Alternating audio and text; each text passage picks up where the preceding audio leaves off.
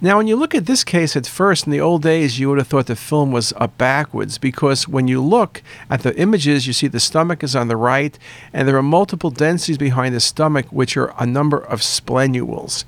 You then look and say the liver, the main part of the liver, is on the left. What's going on?